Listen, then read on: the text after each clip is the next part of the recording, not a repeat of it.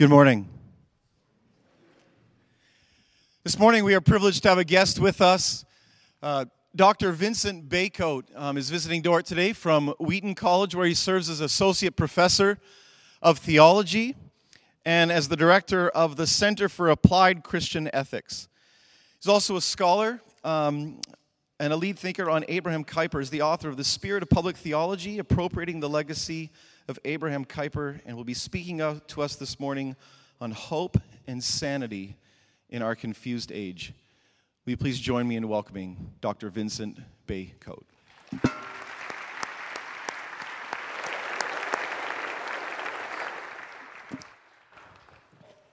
Well, good morning.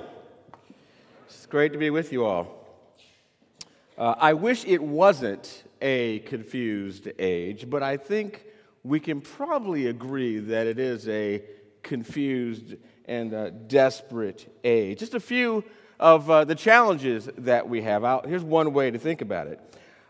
There are some Christians who love our president. They love the fact that he was at the Value Voters Summit last week, and they're very happy that he's delivered on certain promises related to the Supreme Court. They're excited that he's protecting religious freedom, that he's rolling back certain things. They're very excited about him showing up at a Christian event. There are other Christians, maybe even perhaps the children of some of the people that were at the Value Voters Summit, who say, how can you support this guy who seems to be a large picture of many character deficiencies and who seems to be much more willing to say all kinds of harsh words against NFL players while not being so excited or reserved about saying anything about torch-wielding white supremacists who say Jews will not replace us?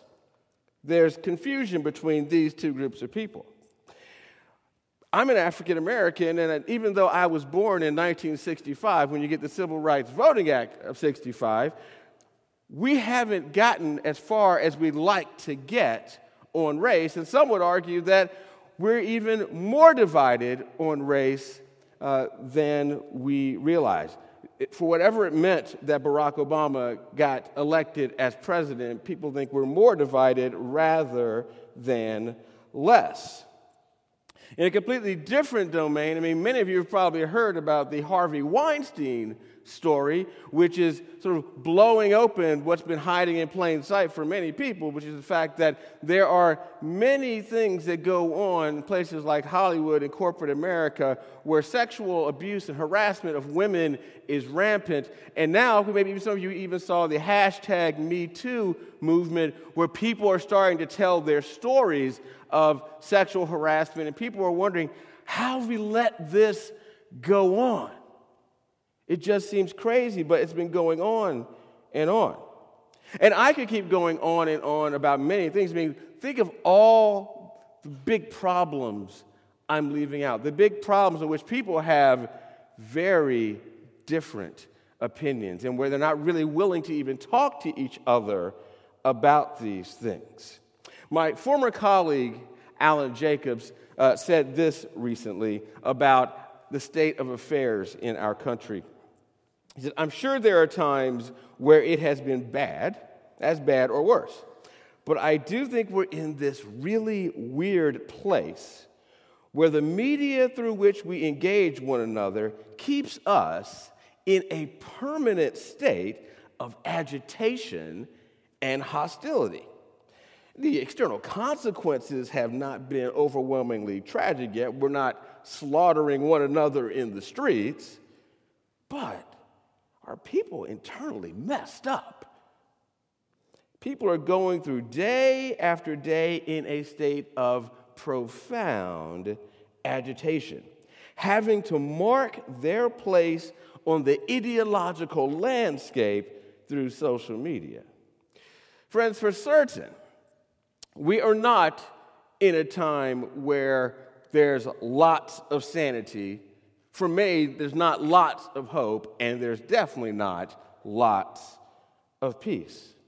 What is a Christian to do in a time like this? I think the first thing we have to do is face some of the temptations that we have in a moment like this, like the temptation of cynicism. A friend recently wrote this in an article in Christianity Today. This is a section. He goes, much of the news in 2017 has threatened to push my realism in the direction of cynicism. Everywhere I look, I find myself tempted to offer the most cynical take on my neighbors. Their votes, myopic self-preservation. Their social media posts, virtue signaling. Their silence, cowardice. When they change their minds, it must be cultural capitulation. Even within the church, there seems to be an increasing temptation to believe the worst of others. On edge and distrustful, we are tempted to wash our hands of each other altogether. Why risk the struggle for unity in the body when we're just going to get burned? Then another temptation, I don't have a quote for this one, is just the temptation to be like the people in a disaster movie who are in a panic. Now, I grew up in the 1970s where the people were making these big blockbuster movies. Check out sometime these 70s movies I call The Towering Inferno, Earthquake, Poseidon Adventure, where they would have a cast of like 20 or 30, at least formerly A-list actors. What usually happens in a disaster movie? Well, most of the people run around like they're crazy. They run in the wrong direction instead of the right direction. They do all kinds of selfish things, and they don't do things generally that are inclined toward their safety. They act crazy. In a moment like this, there may be a temptation to just act crazy and to give up. But there's another temptation, that is perhaps to give into your pride and anger, choose a side and join the madness that way. And perhaps especially by criticizing those who don't support your causes, those who just don't get it. And then, of course, maybe there's this temptation, the temptation to escape into the digital distraction of your choice. Just let me go into whatever virtual world there is or whatever social media world I prefer, and let me just hang out there and stay there, keep my head down, and pretend all this other stuff isn't there. Let me go into my own virtual reality and just ignore it all, and maybe when I come back to reality, it didn't really happen. Maybe that's your temptation. And then there's this last temptation, just the temptation to despair and apathy, to say there's no use, just sit on the couch and sigh. Maybe that's the temptation. Instead of yielding to these temptations, I want to invite you to consider what I believe is actually a great opportunity that we have in this moment of confusion and despair and anger, and you fill in the blank. Think about what Paul says to us in 1 Corinthians chapter 15, verse 58. He says, my brothers and sisters, be steadfast, unmovable, always abounding in your work of the Lord, because your labor in the Lord is not in vain. So Christ, three things he urges us to. First, what does he mean when he's telling us to be steadfast? Think about it this way. We are in a world where we are in information overload. Maybe some of you have heard of what's called the 24/7 news cycle. I mean, information comes at us like this all the time. All kinds of stories. There's more information, more stories than we have the capacity for. But, of course, we get these stories, and because the people who are giving us these stories want to get ratings and want to get advertising, generally, they're not interested in giving us like the best, most heroic stories. They're more interested in stories that are going to get your attention. What kind of stories are those? Usually the bad ones. And so we are in an avalanche of these stories over and over again, and it threatens to overwhelm us. And Paul's point here about being steadfast, the point is not to deny that there are bad things that are going on, not to deny that there are all those stories. but to be steadfast, because, what's the big point about 1 Corinthians 15? Paul is talking about the hope we have because Christ has been raised, and what it means to have your disposition because Christ has been raised. It's very easy in the wake of all of this information, in the wake of all these stories, in the wake of all the responses that people have, to be anything but steadfast, but to just get swept away by it all. But instead, what we need to do is to be people who are steadfast in our faith, in our trust, in our hope in Christ, because we know the end of the story. We're not the first place in history where there's been bad news. We're really tempted in our moment because there's so much of it, and because people say, oh my gosh, it's never been divided like this before. Read a little history, and then come back and talk to me about division in world history. Because you're going to see that it's really not a new thing. We just learn about it in new ways with our new technology, but it's not a new thing. So in this moment, though, it's our experience. It's happening to us in these particular ways. And you're tempted to be swept away. But no, be the person of hope in Christ, as they were in the first century, opposed by the Roman Empire. And don't let yourself be overwhelmed by this. Remember the end of the story. The second thing Paul urges us to do, he says, be abounding in the work of the Lord. Now, we have to ask ourselves the question, well, now, what is the work of the Lord? Now, some people, now usually a place like Dordt isn't a place where this happens, but I need to say it anyway. The work of the Lord means be really strong on the proclamation of the faith, inviting people to be rightly related to Jesus and proclaim that end of story. That is the work of the Lord. Thankfully, at a place like Dordt, where you know people like my guy Kuiper, that we talk about this, Jesus being over all things, and all things matter to him, and our life needs to go into all the areas of creation. The work of the Lord is the work of human life in all of God's world. That is the work of the Lord, and doing it as people who are reconciled to God. And when we do that, by the way, because this is an important thing, sometimes a hazard of being at a place like Dordt or being a Kuiperian like myself is, you go, yes, all of that work beyond Sunday is the most important thing for us, so let's talk about law, let's talk about politics, let's talk about art, etc., etc., etc. Let's not talk so much about personal piety. If Jesus is Lord over everything, he wants all that you are on your inside as well as what you do on the outside. It's the whole package.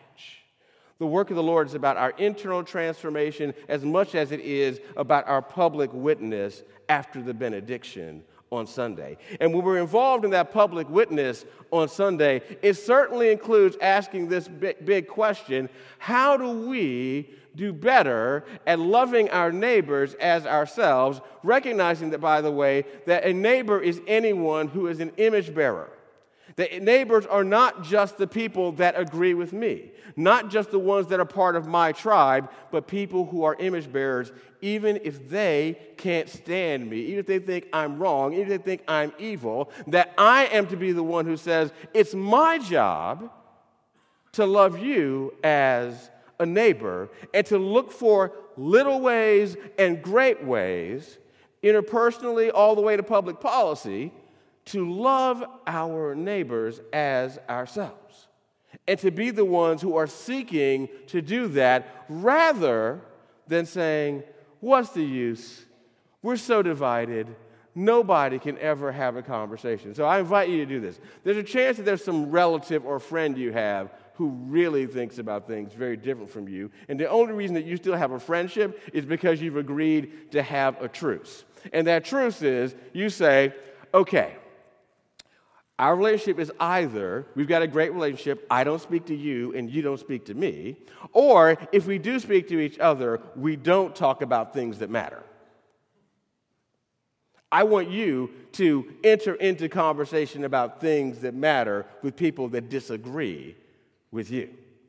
And to enter into it with them just because they're human.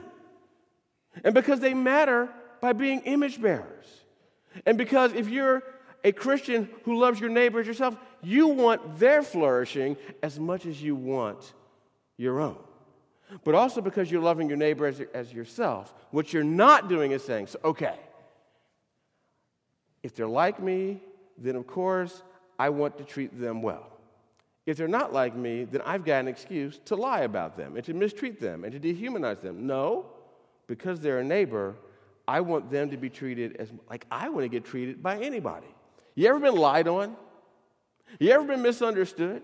You ever have somebody say about you, I've got you figured out, and you're thinking, I don't even understand the person you think I am. You treat other people like you want to be understood, whether they agree with you or not.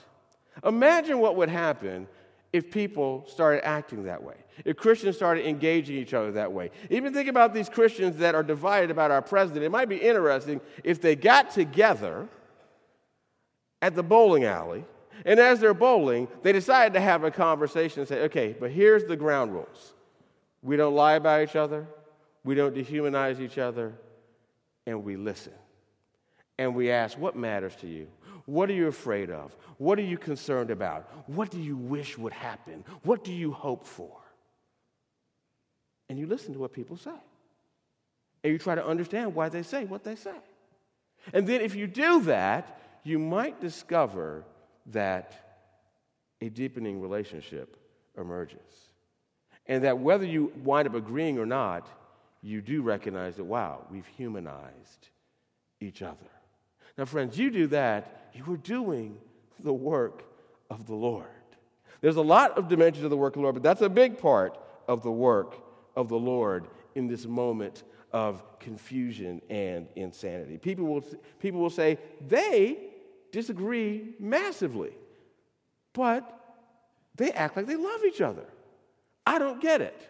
They don't get it because they've never seen sanity these days. But they'll be seeing sanity in practice. Here's a third reason if none of these other things convince you. He says, your labor in the Lord is not in vain. Now, I love finding out the results about things like soon. I love seeing how things play out soon. Here's the thing. We don't know, with all the things that we are doing, participating in God's world, we don't know how much those things are factoring into what God wants to have happen in his world and in his big salvation history story. But what Paul is telling us here is that if you are participating in the work of the Lord, even if you go to your grave wondering whether it mattered at all, Paul is telling you right here, it matters, and you will see that it mattered. You will see that it was a contribution. You will see that God valued what you were doing. We're a society of instant gratification. We can't have the view of instant gratification. You've got to take the long view, the long eschatological view where you're talking about at the end, at the consummation of God's kingdom, I'm going to see that because I participated in the work of the Lord, because I sought to abound in the work of the Lord in this time of craziness and apathy, I discovered at the end, God said, hey, come here, let me show you something. You remember all those little things that you did? Things that nobody seemed to notice? Things you wondered whether it mattered at all? Hey, look at this. This is what you did. This is how it mattered. Your work was not in vain. And the reason for all of this is because you know the end of the story. Because Christ has risen, the end has begun. But the end of the end hasn't happened yet. Some of you probably like horror movies. Some of you like scary stories. There are probably some of you like horror stories, but you might think, it's just really hard to sit through it. It's really hard to go all the way through the story. So what do you do, in this era, if you have the DVD or you're streaming it or whatever, you go to the last 5 minutes. And when you go to the last 5 minutes, you go, oh, that's how it ends. Okay. And because you know how it ends, now you go back and you watch the rest of the movie. And in that movie, there's all kinds of crazy stuff that's happening. And you may be threatened to think throughout the movie, oh man, evil is going to win. But now that you've seen the end of the story, you go, wow, it's a roller coaster ride.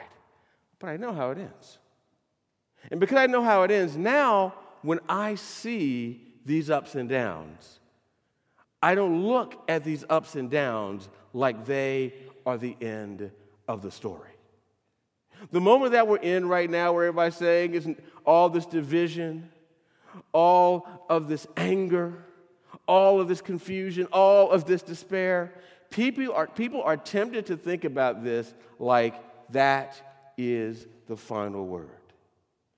But if you believe that Christ has been risen, and he has, here's what you need to recognize. It's true that there's despair, but it's not the end. It's true that there's confusion, but that's not the end. It's true that there's madness, but it's not the end. It's true that people do evil things and seem to get away with it, but that's not the end either. You're tempted to believe all of those things have a period after them, but every single one of those things has a comma after it. And you know, if there is a comma after something, there's a what's next after the comma. And there's going to be what next, until Jesus comes and sets everything in place and brings the shalom that we are waiting for. All of those things have a shelf life, an expiration date. It's going to run out. And then Christ will come. And he will set everything right. And you will see that the way that you sought to be faithful while people were losing their heads amid the craziness, you will see that your faithfulness was something that God says, see, your work was not in vain. What you did absolutely mattered. Friends, I invite you today to be people in a time of great confusion, to be the ones who say, I admit I am really tempted to lose my mind. I am tempted to go into escapism, but I am going to do the work of the Lord instead. I am going to engage this world. I am going to love all of my neighbors. I'm going to refuse to put an asterisk beside neighbor when it comes to people I don't like. And I'm going to humanize everyone. And I'm going to seek to be faithful and abound in the work of the Lord, because I know that in spite of how horrible it might seem, those horrible things are not the end of the story. Christ and his kingdom, the fulfillment of his kingdom, that's the end of the story. And because that is the end of the story, then I will be faithful. I'll be steadfast. I'll be unmovable. I'll abound in the work of the Lord, because I know the end of the story. I challenge you to be people who live like you really know the end of the story, rather than people who believe that the present is the end of the story. Live like it's the end of the story, and watch how people respond to that witness. They will see why the gospel is greater news than they can possibly imagine. Will you pray with me? Lord, I thank you that the gospel is greater news than we can imagine. We are so tempted to believe that the terrible things of the moment, the confusing things of the moment, that these things are the last word. But Lord, you have the last word. Lord, by your Spirit, convince us more and more of this amazing truth, that because Christ is risen and will come again, that we can be your faithful people in a world that acts like it has lost its mind. Help us, especially in the moments when we're tempted the greatest, to check out. Encourage us, empower us, enable us to be your faithful witnesses in all kinds of circumstances. We praise the name of Christ. Amen. Go with God, my friends. Amen.